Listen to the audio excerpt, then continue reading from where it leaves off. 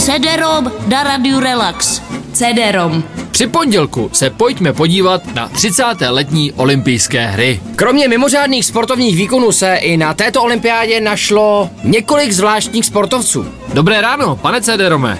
Nedobré ráno. Sledoval jste olympiádu? Viděl jste alespoň nějaký? No tak samozřejmě, já mám doma několik televizorů. Mě zajímají takový ty atypický výkony těch různých sportovců. Oni sice nic většinou nevyhrajou, ale zase se o nich dlouho mluví a to mě právě zajímá. No a něco konkrétnějšího byste tam neměl? No právě mě zaujal ten chlapek z ty Keni, jak běhá s tím notebookem. Počkejte, jak s notebookem? No právě, já jsem si myslel, že je to nějaká nová olympijská disciplína, do které bych se i já přihlásil, protože já umím běhat s elektronikou a hodně rychle. Ale on se tam prej učil běhat s tím notebookem podle YouTube. On to prej neuměl, nebo co?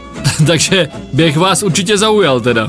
No tak to každopádně té disciplína, který se věnujem. A taky mi zaujala, to jsme se pobavili celá rodina, ta saudsko-arabská běčkyně, který běžel vlastně jenom v obličej. Počkejte, jak jenom obličej? No ona byla celá zahalena do hadru, víte, jak musela smrdět. Proto ji všichni závodnice před ní utekli. No tak to bohužel, že jo, je to podle náboženství, ona prostě takhle musela být zahalená. Ježišmarja, tak všichni mají aerodynamické obleky a ona na sobě musí mít o 10 čísel větší hadry, jo. To je divná věra.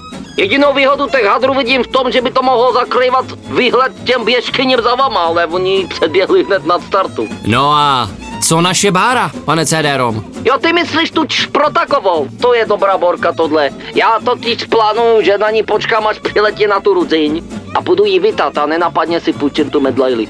A nechtěl byste ji třeba vidět tady v Kladně? No tady by to nešlo, oni tady sice na tom sleťaku trénujou ty český atletický hvězdy, ale Bára tam nemůže, protože byla tam jednou a přehodila celý sleťák až na koupák a malem trefila nějakého pladžistu, tak od té doby tady už netrénuje, to mě mrzí.